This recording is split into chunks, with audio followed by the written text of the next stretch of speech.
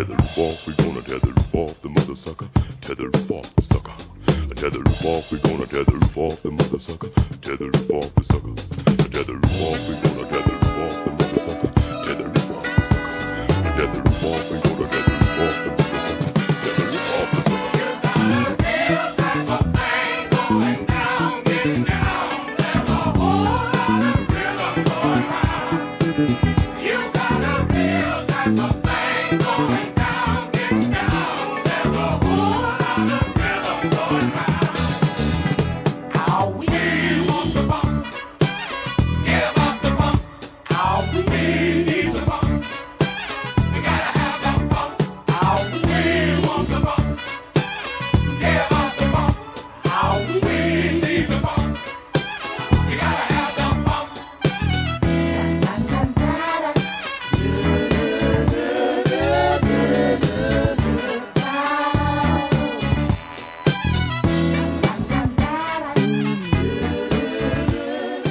Greetings and salutations, creature lovers. This is Mr. Venom welcoming you to episode 9 of No More Room in Hell presents Creature Comforts. Before we talk about our movie this week, let me go ahead and introduce my cohorts for the week. As usual, joining me is from the Horror Countdown podcast, Mr. Don Anelli. How the hell are you doing, Don? Yeah, great. It's always fun to be here. All right, and from Cinema Attack, the Boston Brando, Mr. Derek B. How the fuck are you, Derek? Man, I think I watched the wrong movie because isn't John Goodman in one of these? Yeah, that's the one we watched, right? Yeah. Yeah, we'll figure it out. All right, and we actually have a guest with us this week. As Derek, you were the one who kind of procured our guest this week. I'm going to go ahead and let you introduce him to the folks. Yes, I've been keeping this very secretive for the listeners of our other show.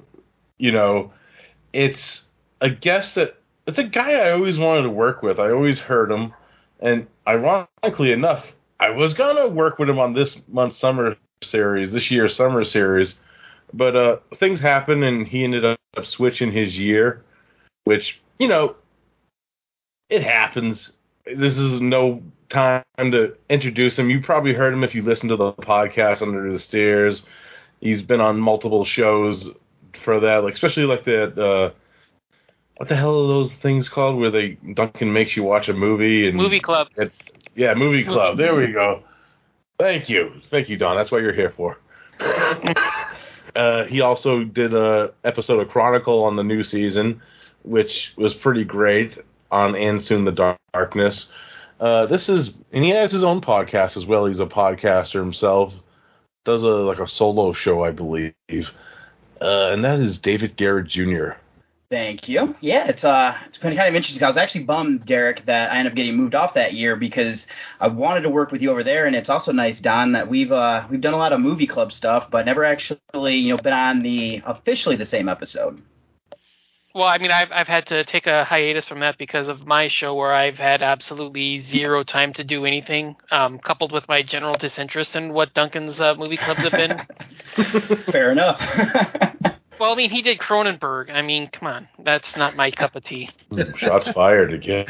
Well, David, welcome to the show. Very happy that you could join us. And as is usually the case with new guests on our show, I'm going to ask you a couple questions, maybe just try to find out a little bit of your history with creature features. Where did your love for creature features begin? What are some of your favorites? Things like that. So I'm going to go ahead and yield the floor to you, my friend. Okay, perfect. I mean, I guess the earliest with me probably would be like my sister and I when we were growing up watching like Godzilla films.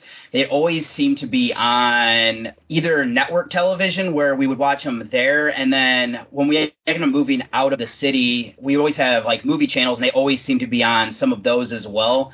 And I mean, and then from there, I kind of end up like falling into the like Anaconda and like Lake Placid movies, and that kind of got me onto like the more eco horror type ones. So that's kind of where I got into them. And you know, as you kind of start to look into more of the films that were popular from those ones, you kind of find some of the other ones like Alligator and whatnot.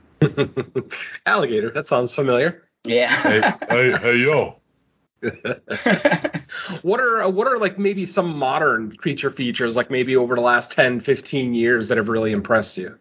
I personally liked Monster. I think that was the one. Bertino, I think, is the one who directed that one. I really end up liking that movie quite a bit, especially with some of the kind of commentary that come with that one. Obviously, the whole MonsterVerse type stuff is kind of always interests me. Not necessarily the ones that have come out the most recently one, but like Kong Skull Island was one that really kind of impressed me as well. Yes. Yeah. Awesome. Well, you're definitely at home here on this show, my friend. Every movie you listed off is something that I would deem a classic. So yeah, including Monster. I actually am a big fan of Monster. I love the subtext of that film and that hopeful ending that you get, which I know kind of goes over a lot of people's heads, but it's definitely a metaphor. But yeah, just a great little film, nice isolated creature feature. I loved it.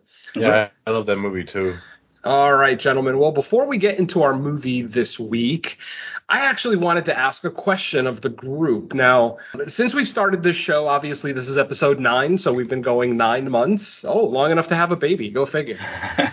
And Vanilla. Manili. So I wanted to kind of ask, since we don't really, at least in the last 9 months anyway, we haven't had a whole lot of creature feature releases. Over the past month, we actually did have a new creature feature coming to us from Finland. This actually did get a short theatrical run. I was able to see it in theaters out here in LA. One of the lucky ones I know. And the movie is now currently available on VOD. And believe it or not, it's going to actually be the film that we discuss on the next episode of Fresh Cuts. But I think it's fairly safe to speak about it today, because by the time you're listening to this, Fresh Cuts would have been out for pretty close to a week by now. So that movie is, of course, Hatching. A movie that, as anybody who listens to my shows knows, I don't watch trailers or read any kind of reviews or synopses before I go to see a film. So all I knew about this movie is that it was a Finnish horror film playing at an AMC. I mean, I actually got to see it on a giant screen, not quite IMAX, but a pretty big-ass screen for foreign horror. Man, I absolutely love this movie. Spoiler alert for Fresh Cuts if you haven't heard that episode yet. But yeah, the movie really, really spoke to me. I love the creature design here. I think the story, which is a very obvious metaphor. I'm not going to bring up the metaphor, obviously, because it's going to give away too much of the story, but just something that really struck me, just a really beautiful story, and an ending that you really don't expect, that you don't kind of see coming, but once you see the ending, it's like an aha moment, at least if you're kind of aware of the metaphor that they're going for. But yeah, as soon as we get that ending, literally the final word spoken in the movie, it's like, now I get it. So I wanted to just kind of throw it out there. I know we're going to be doing it on Fresh Cuts, so I'm not sure if Don or Derek have seen it yet. But David, I know you've seen it. You want to give us a couple of your thoughts on that one? Oh, yeah. I mean, I'm right there with you, is that I didn't necessarily know what I was going to get into, like, when I went to see it, because it actually came to, I have an independent theater by me that they get a lot of those type of movies. So I'm a member there, so I go there as often as I can. I really did dig what they kind of do with the creature in it and kind of the implications that come from it as well. And I mean, the subtext, I'm right there with you, is just on point, where I can see people that I knew growing up and how it connected with them. Derek and Don, am I assuming correctly that you guys haven't seen it yet? It's just before Fresh Cuts for me, so I haven't seen it yet. I usually try to be as fresh as I can with my takes, so I usually save it, if possible, for the day of recording. So sure, keep it fresh. No pun intended. Yeah, I try. Yeah, I haven't seen it yet either. I have it rented, but I haven't watched it yet. Awesome. Well, folks, if you have not seen it, it sounds like David and myself will recommend it. It's not your traditional creature feature by any stretch. In fact, the movie, the movie didn't even go the way I was thinking. Like, I honestly thought it was going to be like an A24 style movie, where it was going to be like very slow paced, and then like the actual climax of the movie would be the egg hatching. But no, they subvert that expectation quickly in the film, and for the better, in my opinion. You know, the fact that we actually get the creature for the majority of the film is definitely a benefit. So yeah, folks, I doubt it's playing in theaters at this point. It's already been out for like 3 or 4 weeks, so the likelihood of this still playing anywhere near you is slim, but it is available on VOD, and as I've already said, it is the next episode of Fresh Cuts. So if you're interested, go ahead and watch the movie and then join us on on the Dark Discussions podcast network and check out the latest episode of Fresh Cuts. All right, that being said, let's start talking about our next movie, our feature review for the week, I should say. This film was released theatrically in 2008. A big release from a big producer at the time. J.J. Abrams pretty much owned the 2000s with his television and film work. And in 2008, he gave us Cloverfield. And that is our topic for discussion for today. I'm going to go ahead and play the trailer right now, and as soon as we're done with that, we're going to come back and let you know our thoughts on Cloverfield. Don't go away, folks. I got a feeling it's going to get heated. We'll be right back.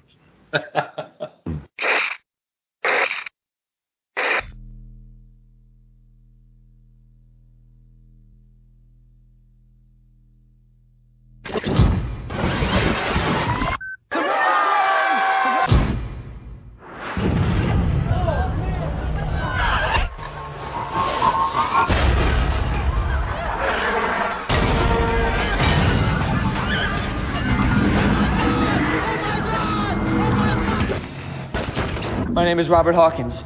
Approximately 7 hours ago, something attacked the city.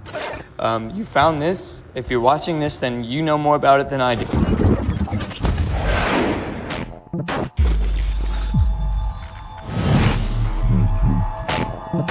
Hello? Beth? Beth, where are you? Hey, we cannot go into the middle of the city. We gotta get out of here. There's nothing you can do for now. Do you know what that thing is? Whatever it is, it's winning. Do you have any idea what's out there? I don't care what's out there. Listen to me. She's dying. Turn that camera.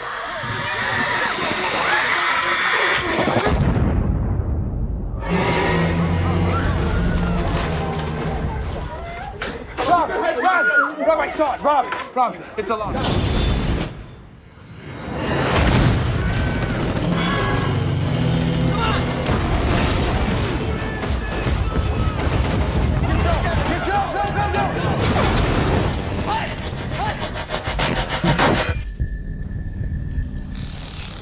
What was that? Run! Still filming? Yeah. People are gonna want to know, how it all went down.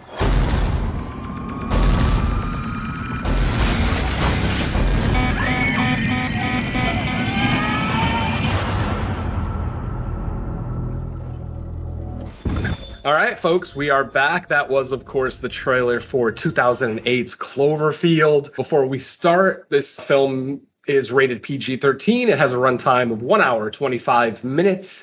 And the synopsis is as follows. A group of friends venture deep into the streets of New York on a rescue mission during a rampaging monster attack. I like it. Short and sweet, right to the point, exactly what we're in for.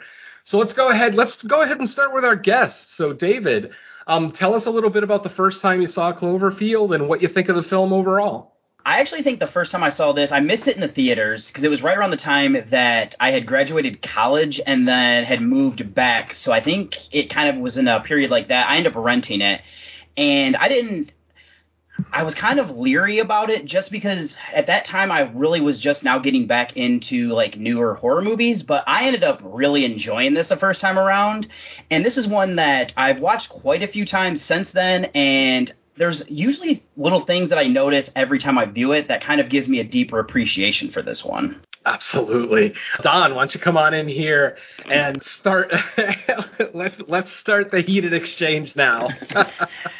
Yeah, I am not a fan of this one. I have to start at the very beginning. This is one of the most unlikable and just absolutely wretched cast of characters that we're asked to follow in a kaiju film. I know that's like one of the big things that we're supposed to be doing here in these kinds of films is, you want a human cast to, balance the monster action off of. The human cast in this is just atrocious. I could care less about any of these people's problems. I don't give a crap who's banging who's lusting after who, who's leaving the country. I mean, good riddance. I mean, this is just I can't stand any of it. The fact that all of them are just so disposable that it just makes the action so unbearable during the monster rampage, because every single interaction with them is some kind of strange coincidence that saves them. And it's like, it shouldn't play out like that. There's no way that, these people are getting saved in the means that they are based on like the interactions of the monster around them. It's like, how many, lucky breaks can this group have to come out unscathed? And it just gets more ridiculous and ludicrous as it goes on. The twist involving the military is just absolutely wretched. I mean, I see where they're going with the concept, and I'll try not to be I'll try to not be spoiler about it, but I think the idea is there. I think the concept of what it's doing isn't bad, but it just doesn't really come off that well. And the whole nail in the coffin for me is the fact that this is a found footage film detailing the survivors getting out of the city during a monster attack. During a monster attack, you want to see the monster smashing shit. You want to see the monster, blowing the military away, or smashing stuff, and sending debris raining down on the people. Because of what's going on with the found footage thing, I mean, that's a whole separate thing, and I'll get into a rant about that in a few seconds. But the fact that you're trying to get away from the creature means you're not focusing the action on the important parts. There's so many cutaway shots just as the monster is about to do something, where it's crashing through this apartment complex, and then all of a sudden, we got to cut away because I don't want to get the debris raining down on my head, and you don't see anything. You just get like this chaotic blur that just it renders everything just completely incomprehensible. And then found footage. Ugh. I mean, the idea of who in the fuck is keeping a video camera recorded during this entire mission? I mean, you fail the fundamental rule of found footage is, why is somebody filming this? Who in the hell is running several flights of stairs down back to retrieve a video camera in the middle of a monster rampage to record the idea of what's going on? No, you get your ass up and you get the hell out of the damn city. Fuck your camera. Ugh. I mean, it fails the fundamental found footage thing. The monster action is always cut away from because, the people are trying to get out of the way, so they're not going to get killed. Ugh. I'm not a fan of this. I've never been a fan of it. I've never really seen the big deal with it. Clover looks cool. I'll admit that. The central concept for Clover, because we get a few shots of him at the end, which, but yeah, overall, there's, for me at least, just so few positives and the whole heaping crap load of negatives. So, all right. So how do you really feel, Don? Okay. Yeah. All right, I'm going to come in here next just so I can be the palate cleanser for Don. I am going to be coming in on the complete opposite end of the spectrum from Don. I fucking love this movie. I am a huge fan of found footage. And having said that, I will admit that Don is not 100% incorrect. Why are they carrying a camera? That is always the number one failing of any found footage movie, is why is the camera still filming? You have to give us a valid reason. If you do something like with a body cam, like with a police body cam, that makes sense because they're not holding the camera, it's attached to them. A couple of years ago, there was a found footage movie about an alien invasion where the camera was actually inside of one of the characters' glass eyes. They actually took an iPhone 4 camera out of the phone and inserted it into a glass eye that one of the characters in the movie actually wore. The movie is just okay. I can't even remember the title of it anyway. I was about to ask, because that actually sounds kind of cool. Yes, that's what I mean. The concept of that one was cool. And actually, I'll try to find that title for you, because I think, Don, you might actually get into this movie a little bit. But anyway, like Don says, that is always going to be the major failing of a found footage movie. Why am I still watching? That was the biggest issue I had with Host from 2020, a movie that people were raving about. And admittedly, yes, it is a good film, but there is no reason for that final character to be walking around with her laptop. Yeah. Exactly. You're the final survivor, and you're walking around with a laptop, not to light the area either. Literally just to film, and it's like, yeah, I'm not going to forgive that. So, like I said, I love this movie. I genuinely do. It is definitely a huge guilty pleasure for me. But I will admit, Don has a couple of good points. Another point that Don made was about the characters. These characters, they're kind of shitty people. Like, the only likable character, I think, in this movie, I guess, is Hudson, who's, called HUD throughout the film, which I guess is kind of an inside joke since he's holding the camera. And, of course... Oh, I thought it was a joke on the Hudson River. Potentially. But, HUD in the video game world stands for heads up display. So basically, all the stuff that you're seeing on screen that's not part of the game world, like stats and how much ammo you have left, shit like that, that's called the HUD. So I thought it was kind of a clever little thing, them, calling the character HUD. But the fact that his full name is Hudson. So it kind of makes sense that they shortened it without him being some kind of AV specialist either. So, but I mean, our main characters, I don't feel bad for Beth or what's his name, Rob. Like when it comes to good looking people that don't pull the trigger on something that's very obviously there, I'm not going to sympathize with that. I'm sorry. I'm an old man, and I know that time is fleeting. And fuck that. If there's an opportunity to get with a good looking girl like Beth, you fucking do it. You don't pussyfoot around. But yeah.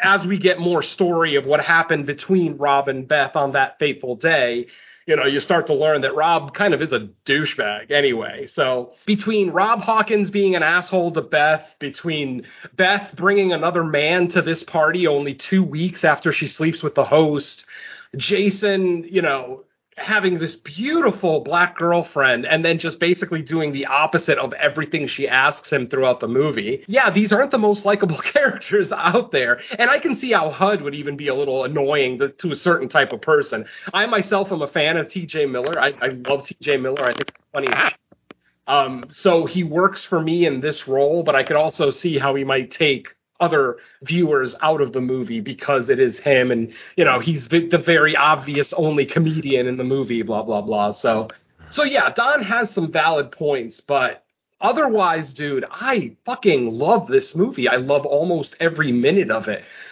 I am a huge found footage fan, as I've already mentioned, and I personally feel that them using found footage as a filming technique for this movie was absolute brilliant because nothing gives you the level of immersion that found footage gives you. Now, I saw this movie in theaters. I was one of the lucky ones that got to see this opening weekend in theaters. And let me tell you, in the theater, in a blackened room on a giant screen, this movie is unnerving. If you allow it to be, of course. If you're going to be a skeptic and everything, blah, blah, blah, then you're doing yourself a disservice. I don't care about you. But I mean, if you allow this movie to kind of, get under your skin, it can. I will say I feel bad for people who didn't see this in theaters because this is a theater movie. I wouldn't normally say that about a found footage film because with found footage, I generally think they're better at home. But this one in particular, because of its scale, because of its scope, because it's New York City, which, of course, well, it's supposed to be New York City anyway. They actually shot in L.A., but we'll talk about that later. So it just gives that kind of grand scope of the whole thing, that America's greatest city is being marauded by this fucking monster. It just really adds so much to it for me. I think the creature effects are spectacular. I mean, it's all 100% CG, but you know what? I'm very okay with it, to the point where apparently the ticks, the parasites that fall off the Cloverfield monster, were supposed to be practical. And JJ and the director, Matt, actually did shoot a couple of scenes with the practical ticks, and they hated it. They said it just looked awful in the night vision cameras. It looked too fake, he said, for him, so they replaced the entire thing with CG. Ultimately, I'm okay with it. I mean, at least they tried it practical, and it didn't work. So I'll give him credit for that. But yeah, I mean, for me, I love this movie. I'm going to try to cut my general thoughts off here and just say that I absolutely love this movie. I will kind of defend its shortcomings. And the movie has, we've already discussed a couple, and I'm sure we'll discuss a couple more as the episode goes along. The movie is not perfect. It is an imperfect movie. But if you can accept it for what it is, and maybe, I understand Don's point about these characters being shitty, but if I judged my kaiju movies based on the human characters, I don't even know that I'd be a kaiju fan, because, the three of us on this show are all alumni of Underwater Kaiju from Outer Space. And we've seen plenty of movies where the human characters almost ruin a really good kaiju movie. Godzilla versus Gigan. Young Gary. Anyway, so, like I said, if a viewer like Don just gets turned off to the film early on by shitty characters, shitty filmmaking techniques, something that he doesn't like, then it just makes sense that the movie's never going to come around to him. But for me, I was on board for this movie from day one. Absolutely loved it. Obviously, on this watch, especially in 4K, you kind of notice a few more imperfections here and there with the effects. Nothing major, nothing even really worth noting.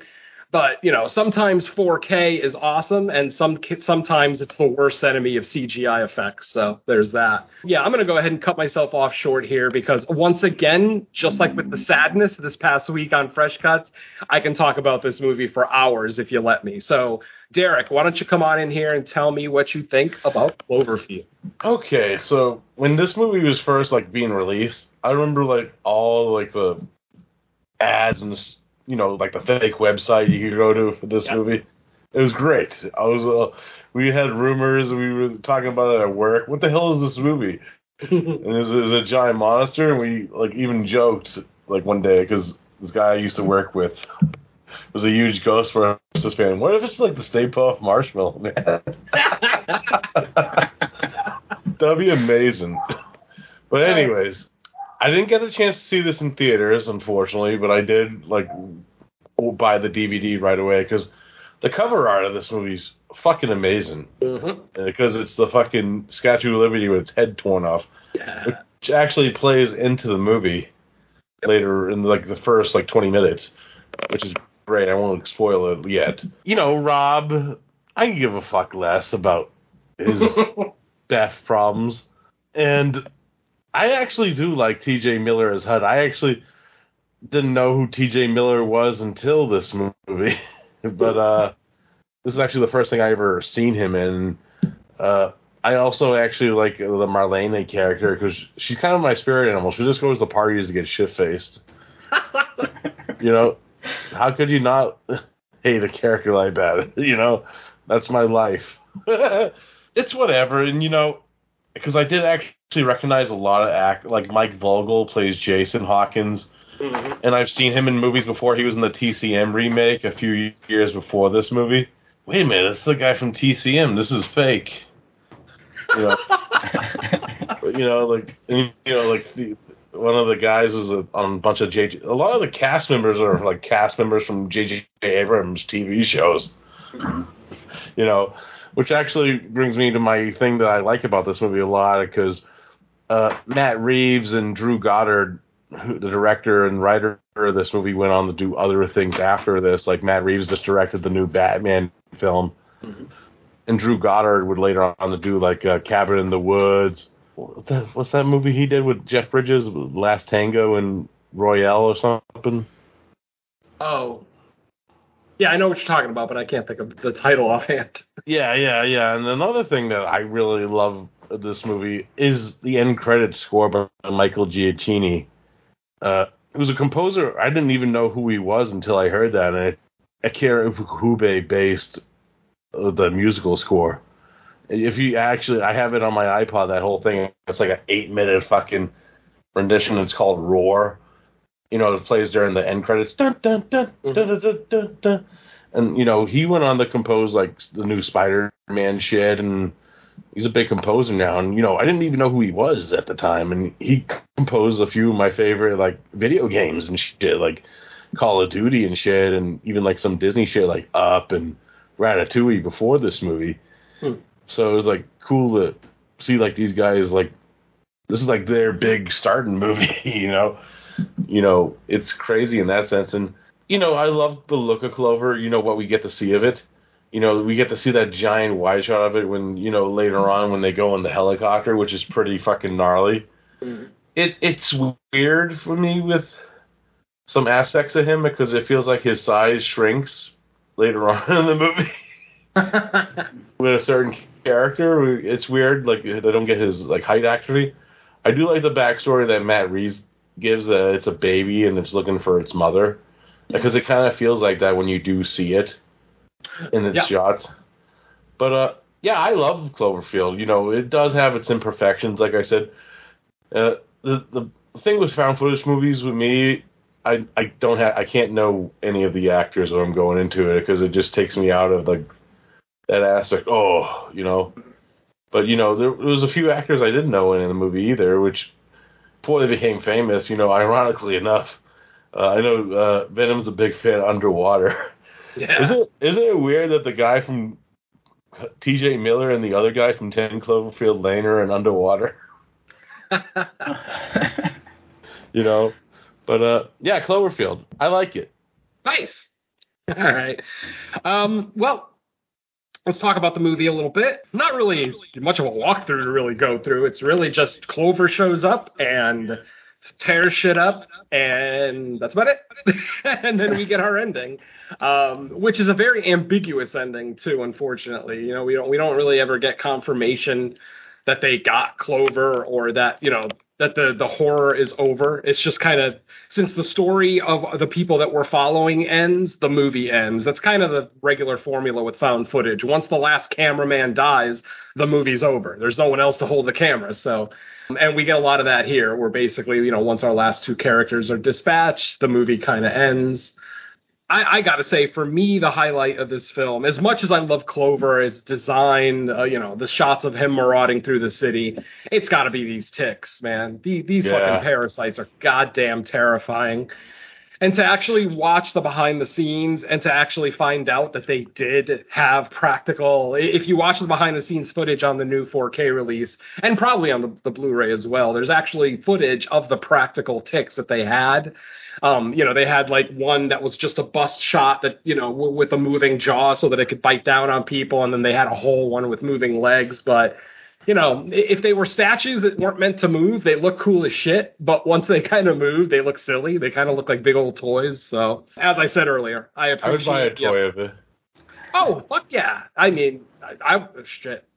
If I could buy a Clover with like a couple of extra ticks to go with it to kind of put around them on the bottom, I would buy that in a second. Hell yeah. Yes, folks, we're corporate whores, so deal with it.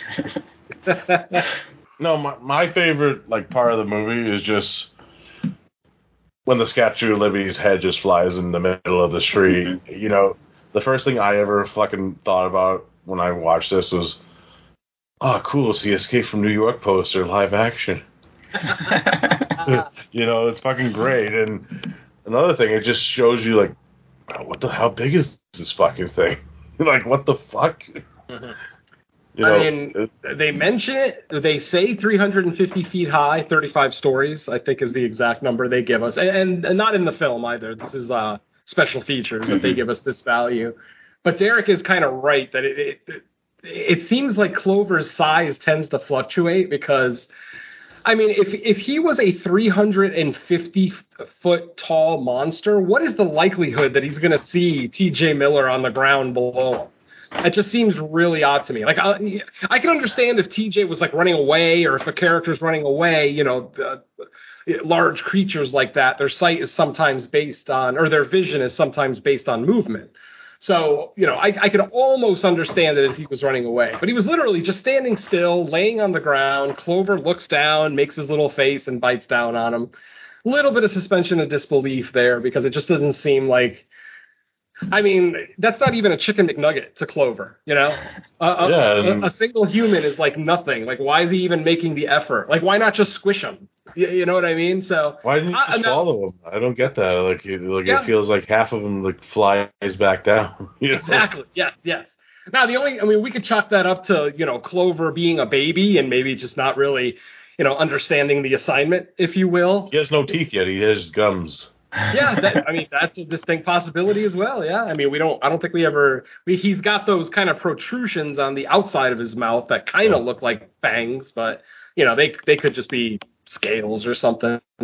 But yeah, the fact that he is a baby, that we've gotten this confirmation from Matt Reeves over the years, really, really kind of changes the narrative a little bit here, because he goes from a marauding monster looking to destroy a city to a scared child just trying to find his mother. And if you really kind of come to terms with that, it adds an element to this movie that I think a lot of people don't give it credit for. David, jump in here on this topic. Like, what do you think? Like, what'd you think the first time you heard that Clover was actually a child, and like, did it make sense to you?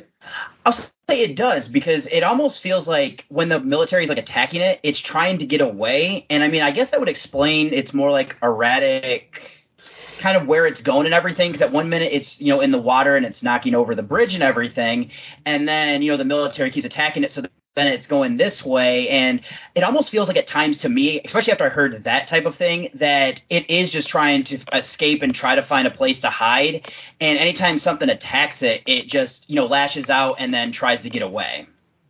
Yep. Mm-hmm. If you look really close too, like when the military successfully attacks Clover, look at the faces that Clover is making. They're not like roars of anger where he's like furrowing his brow and looking to destroy you. It's fear. Like, he's legit scared. I mean, sometimes we think that he's like roaring, quote unquote. I legit think he's crying in some of those instances. He's just calling out for his mother, just a safe haven of some kind.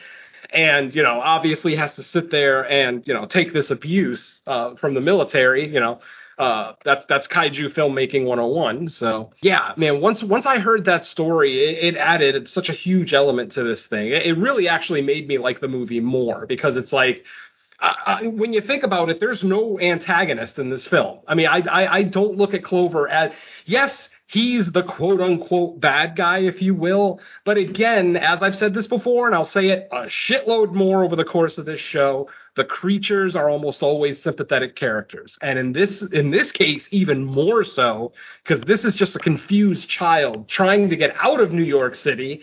But these stupid little ants keep shooting rockets and shit at them, and, it's bugging the hell out of them. So, yeah, absolutely love that. Don, I know you had some general thoughts, a lot of negative stuff about that, but why don't you jump in with some positive stuff about the film that you like? I know it's probably not a whole lot, but anything you want to highlight? Well, there was a few, and you guys have mentioned it. Like I said, I do like a lot of where it goes with the military attacks, even though I don't really enjoy the fact that, because they're trying to get away from the confrontations, so they're trying to like not focus on it as much. What we do get is actually pretty enjoyable. I do like the scene where they're, watching it through the department store. I don't think it's the department store. I think it's that electronic. Bodega. Yeah, where they're watching the attack on the creature on the TV screens there. I thought that one was really cool. You guys mentioned the tunnel sequence with the ticks. That thing is fantastic. The one scene that I did like, and it was kind of one of the big scenes that was in the trailer, was the one where the tank just goes screaming down the street, just blaring straight at it, and they just like dive at it right at the last second, and you see like the creature, and you see Clover on like the intersection across the street, and then it's like, all of a sudden it's like, oh my god, we gotta leave. I thought that one was actually kind of quite chilling, just because it's like, you get this jump scare just jumping out of the way of the tank, and you hear like the blaring of the things, just like driving by, and then you turn around and look, and Clover's like on the other intersection, just like charging straight at him. So it's not a complete waste. I do have like individual scenes, but like that's kind of where a lot of my positives are, is just individual scenes. This is actually the first time I've watched it since I've heard the theory about Clover being an infant.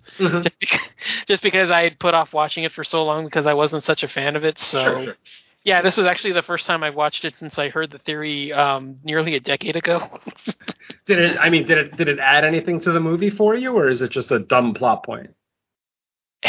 I see where the theory goes. I don't know if I would have appreciated it had it been introduced in film. I'm always really really weird with the way because I don't really watch movies trying to bring outside information into it, like knowing like, oh well, my intent was to do this and this with it, or I mean it's kind of like hard watching like a Serbian film, knowing that after the fact that it's a commentary on the state of Serbia by them how they live in modern day times.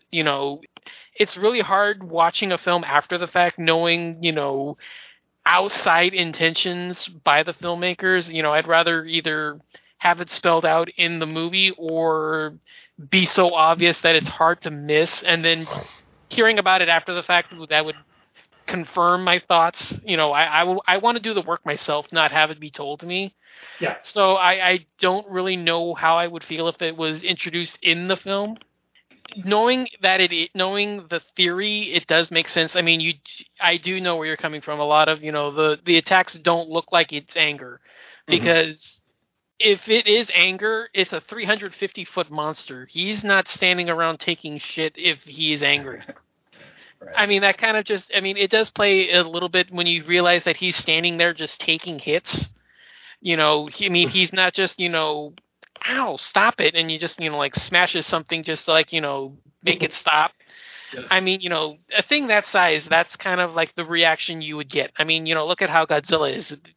He's minding his own business. He's just trampling through the countryside, and then all of a sudden, they start shooting those maser beams at him, and then he just turns like, ow, stop it, and then he just blasts them with this thing and just blows them up.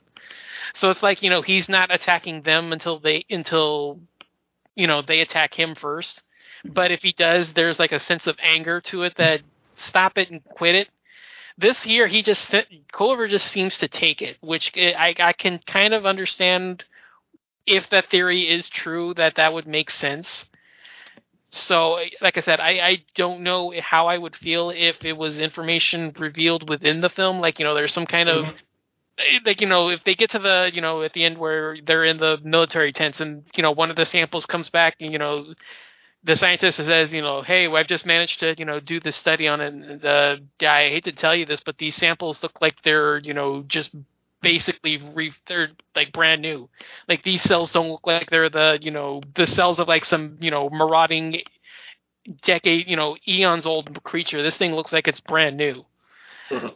I mean, I don't know if there would be like if there was like a scene like that, at the end, how I would feel about it. Like, kind of like just putting the little thought out there, like, hey, we just analyzed this shit and it's not as old as we think it is.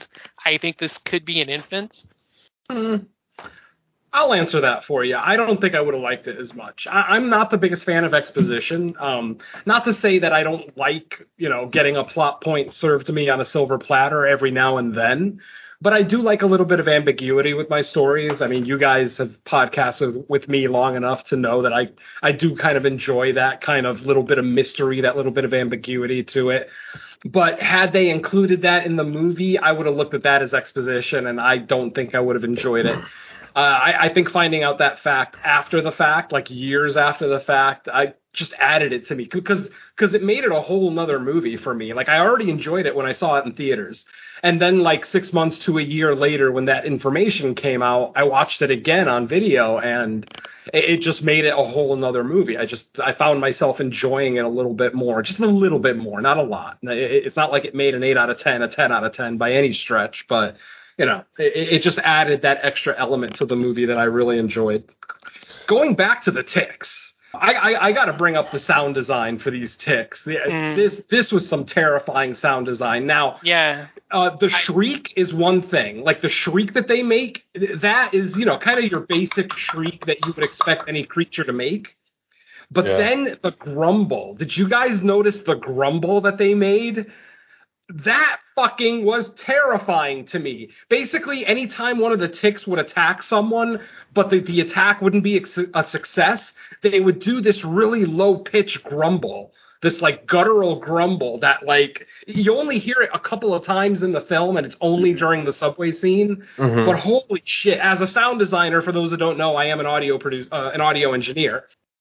As an audio engineer, that sound effect was spectacular. like I said, the shriek was good. You know, it's your basic shriek, okay. But fuck, that grumble was unnerving to say the least. That was awesome. Yeah. Go ahead. No, I was gonna say like, yeah, the fucking designs of the ticks and Clover are fucking. I gotta give a shout out to Neville Page who did the designs of the creatures of this movie. He would later go to do Prometheus later, which even some of like the creatures in this kind of look like they would be in Prometheus as well. With all those weird squids and fucking, you know, like these effects were done at Phil Tippett's studio, right? Did I see, in one of the special features? I saw the Tippett studio sign in the background. I think so. Yeah. Okay. Yeah, I think so. That makes sense. I could swear I saw it in the credits as well. Okay, that makes even more sense. Thank you. But yeah, I saw that sign in the background of the special features. I had no idea, you know, that Phil Tippett studio had anything to do with it. More reason for me to like this movie, I guess. Yeah. For those who don't know, Phil Tippett is probably the master of stop motion animation, you know, claymation, stuff like that. So just some spectacular work that he's done, and he's still working to this day. Go figure. Rock on. How about when fucking Marlena fucking gets her head blown off? Thank you. Holy shit. That's fucking cosmic. Derek, me and you should start a podcast because that's literally the question I was about to ask. In that scene where we see that blood spurt, I'm kind of on the fence. Like, does she actually get shot there? Because we don't hear a gunshot. We just hear her head explode. I was wondering, could that be like a side effect of the tick? Like maybe the uber Lyme disease that these ticks have fuck humans up somehow? Or I don't know, like what if I'm wrong, if I just missed the gunshot, that's fine. I'm not trying to disagree with anybody, but like, is that what you're going with, Derek? Her head was just shot off? I think it was just exploded. You know, like you saw, like the first time I seen this movie, and you just see her eyes bleeding. I'm like, what the fuck?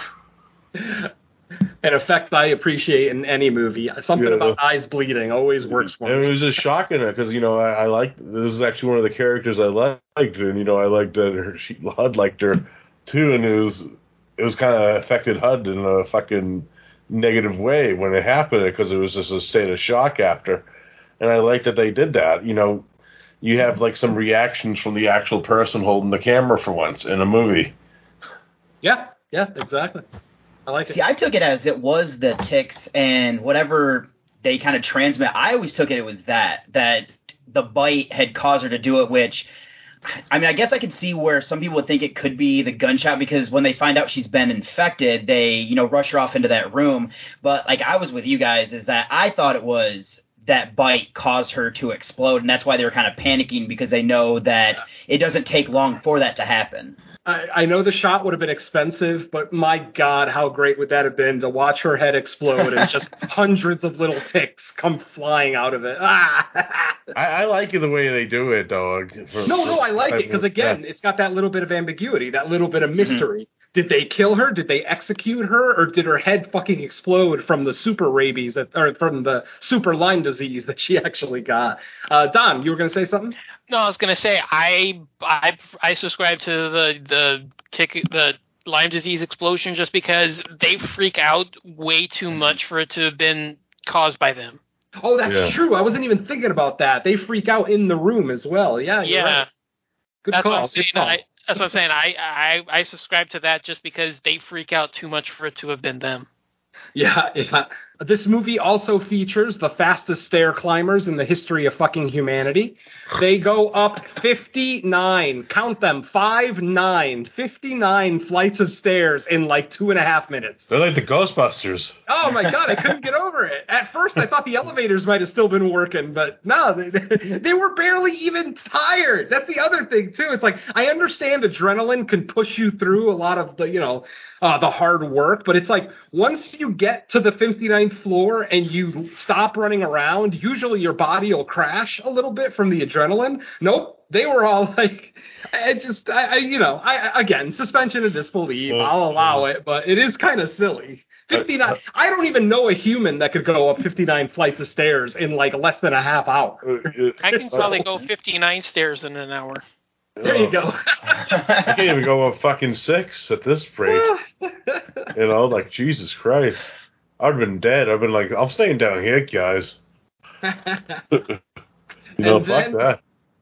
And then, folks, I'm not sure how many of you guys here with me, Don, David, Derek, are even aware of this, but I think the universe wanted us to record this episode today. Folks, for those who don't know, this episode was actually supposed to be recorded a week ago, which would have been Sunday, May 15th.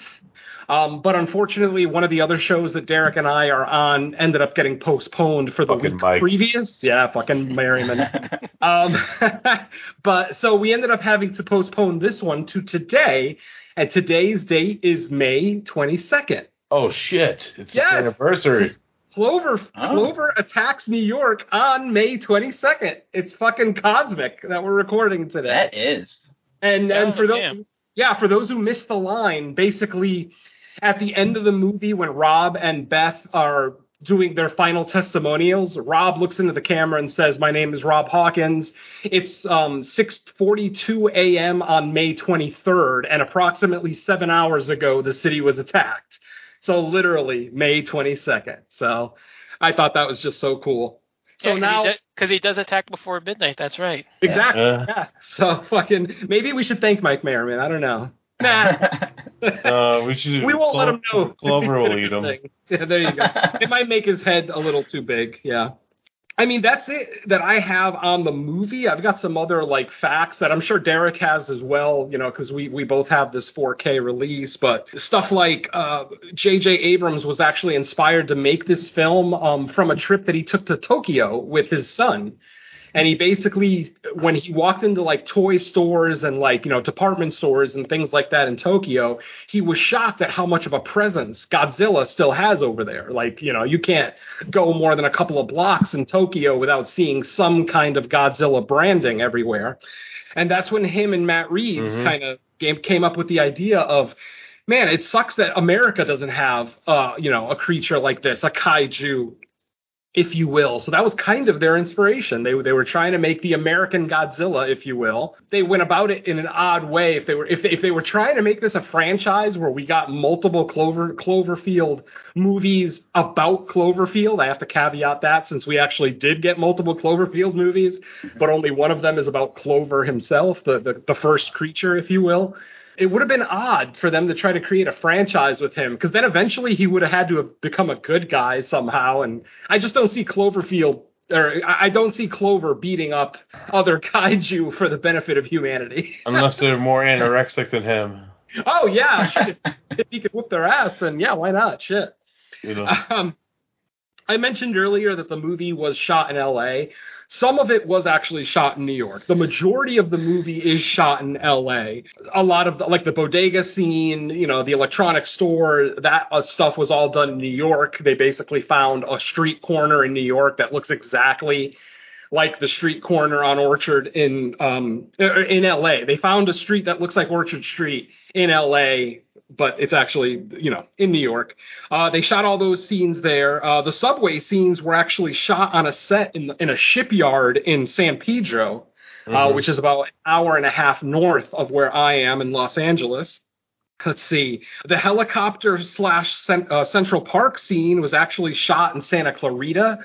Santa Clarita is about 1 hour northeast of LA, almost like on the way to Vegas. Like if you were going from LA to Vegas, you would go by Santa Clarita. So I just found it interesting because, most people just look at all of this as LA, but it's like Santa Clarita is like 2 hours away from San Pedro, which is an hour and a half away from LA, which is then about 36 hours away from New York, which is where they did indeed finish filming. They actually did close off a section of Orchard Street in New York and actually filmed a large part of that, first night attack. Well, the only night, but, the beginning of the attack, like the Statue of Liberty stuff, all that shit. So very cool. And then, like I said, the final week of filming was done in New York. So some of the Brooklyn Bridge scenes were actually split between a set. As I mentioned, the bridge scene was shot in Downey, California. Yep. And then they actually did shoot on the Brooklyn Bridge. So all the scenes on the Brooklyn Bridge where Clover is present or where any part of the bridge is being destroyed, that's the sound studio in Downey. But the very beginning of that scene where people are just walking onto the bridge trying to get across, that actually is the Brooklyn Bridge. So I always appreciate when films will actually shoot in the location they're supposed to be in. You know, the majority of this movie shot in L.A., but I think they do a pretty good job of convincing us as New York. I've been to New York. I'm from Connecticut originally. I've been to New York many times. So, yeah, it is a very convincing New York. And that's about all I have, folks. David, before we wrap up the festivities, you have any closing comments on Cloverfield? Anything else? Any other scenes you wanted to bring up or anything? Actually, I just wanted to go off of what you were saying there. I think that's where the actual found footage part helps, in that you only have what the camera is showing you to do green screen for it. So I think it really does help to hide that it's not actually in New York, just because everything is so erratic at times as well that they can just be like, we only really need to do it for this little section here, because everything outside that viewfinder nobody even can see anyway. So that was one of the things that actually impressed me, because I was watching some of the special features ahead of this, and I thought that was kind of a cool thing. But I mean, other than that, I definitely kind of echo a lot of the things that you guys have been saying. I do love how they set the tone with like the Statue of Liberty's head rolling down, the street and everything in early on into the attack. And then, I mean, the subway scene being in such closed-in darkness like that is terrifying to begin with. And then, like, you have the rats going by, and then you're attacked by these creatures. And, I mean, I will also say, like, what Don was saying is that I don't really care for most of the characters, but what they kind of do with this, like, the monster and, like, the attack scenes, I'm just there for those aspects. And then just kind of setting it apart being a found footage kaiju is just an interesting take. I don't necessarily know, and I'm with you, is that I don't know if you can really make a franchise out of it like they, kind of were thinking, but I do like being a little bit different and taking advantage of this filming style to do something like this. It does make it a little bit easier with some of the things I was saying, because you don't necessarily have to do the outside world around it, but yeah, I don't know if you're able to kind of build on that in the way they wanted to. If I loved characters in every kaiju movie, I wouldn't watch Godzilla versus Kong ever again, if that was the point. Yeah.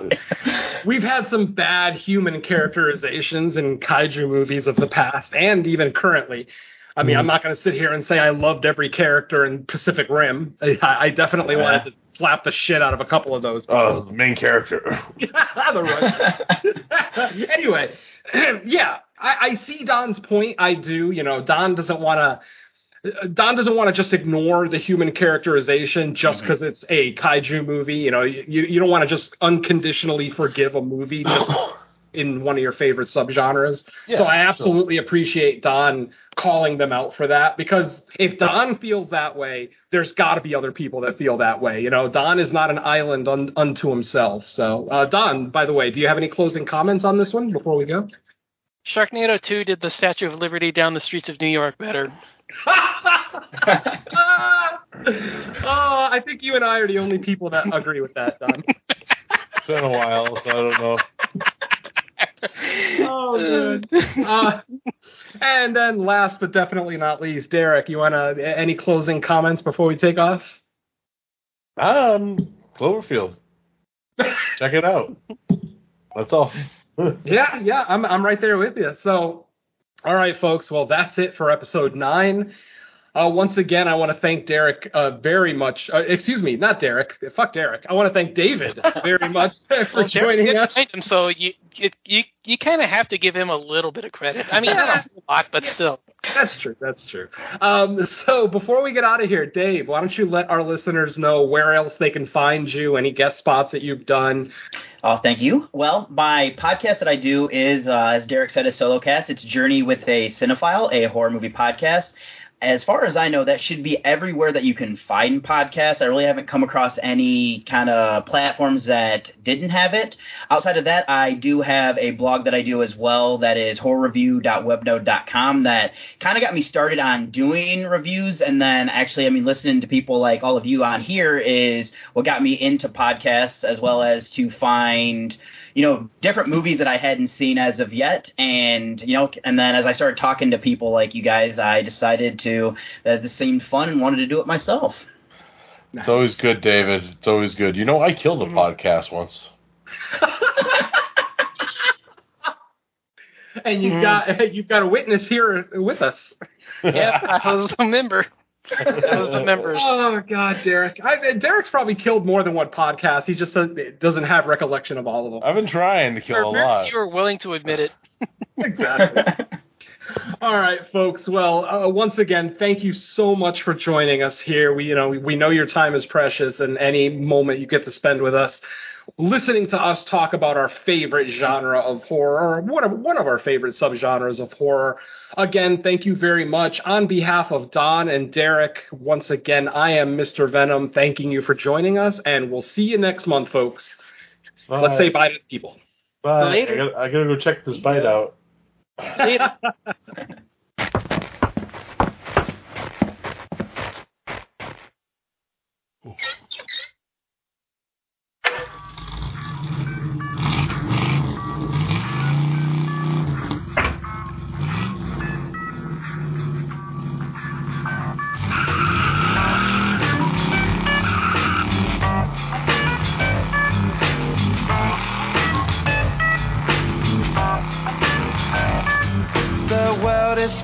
Too fast. I'm fine that Nike shoes to keep myself tethered to the days I tried to lose. My mama said, slow down, you must make your own shoes. Stop dancing to the music, I'll go in a happy mood. Keep my groove on.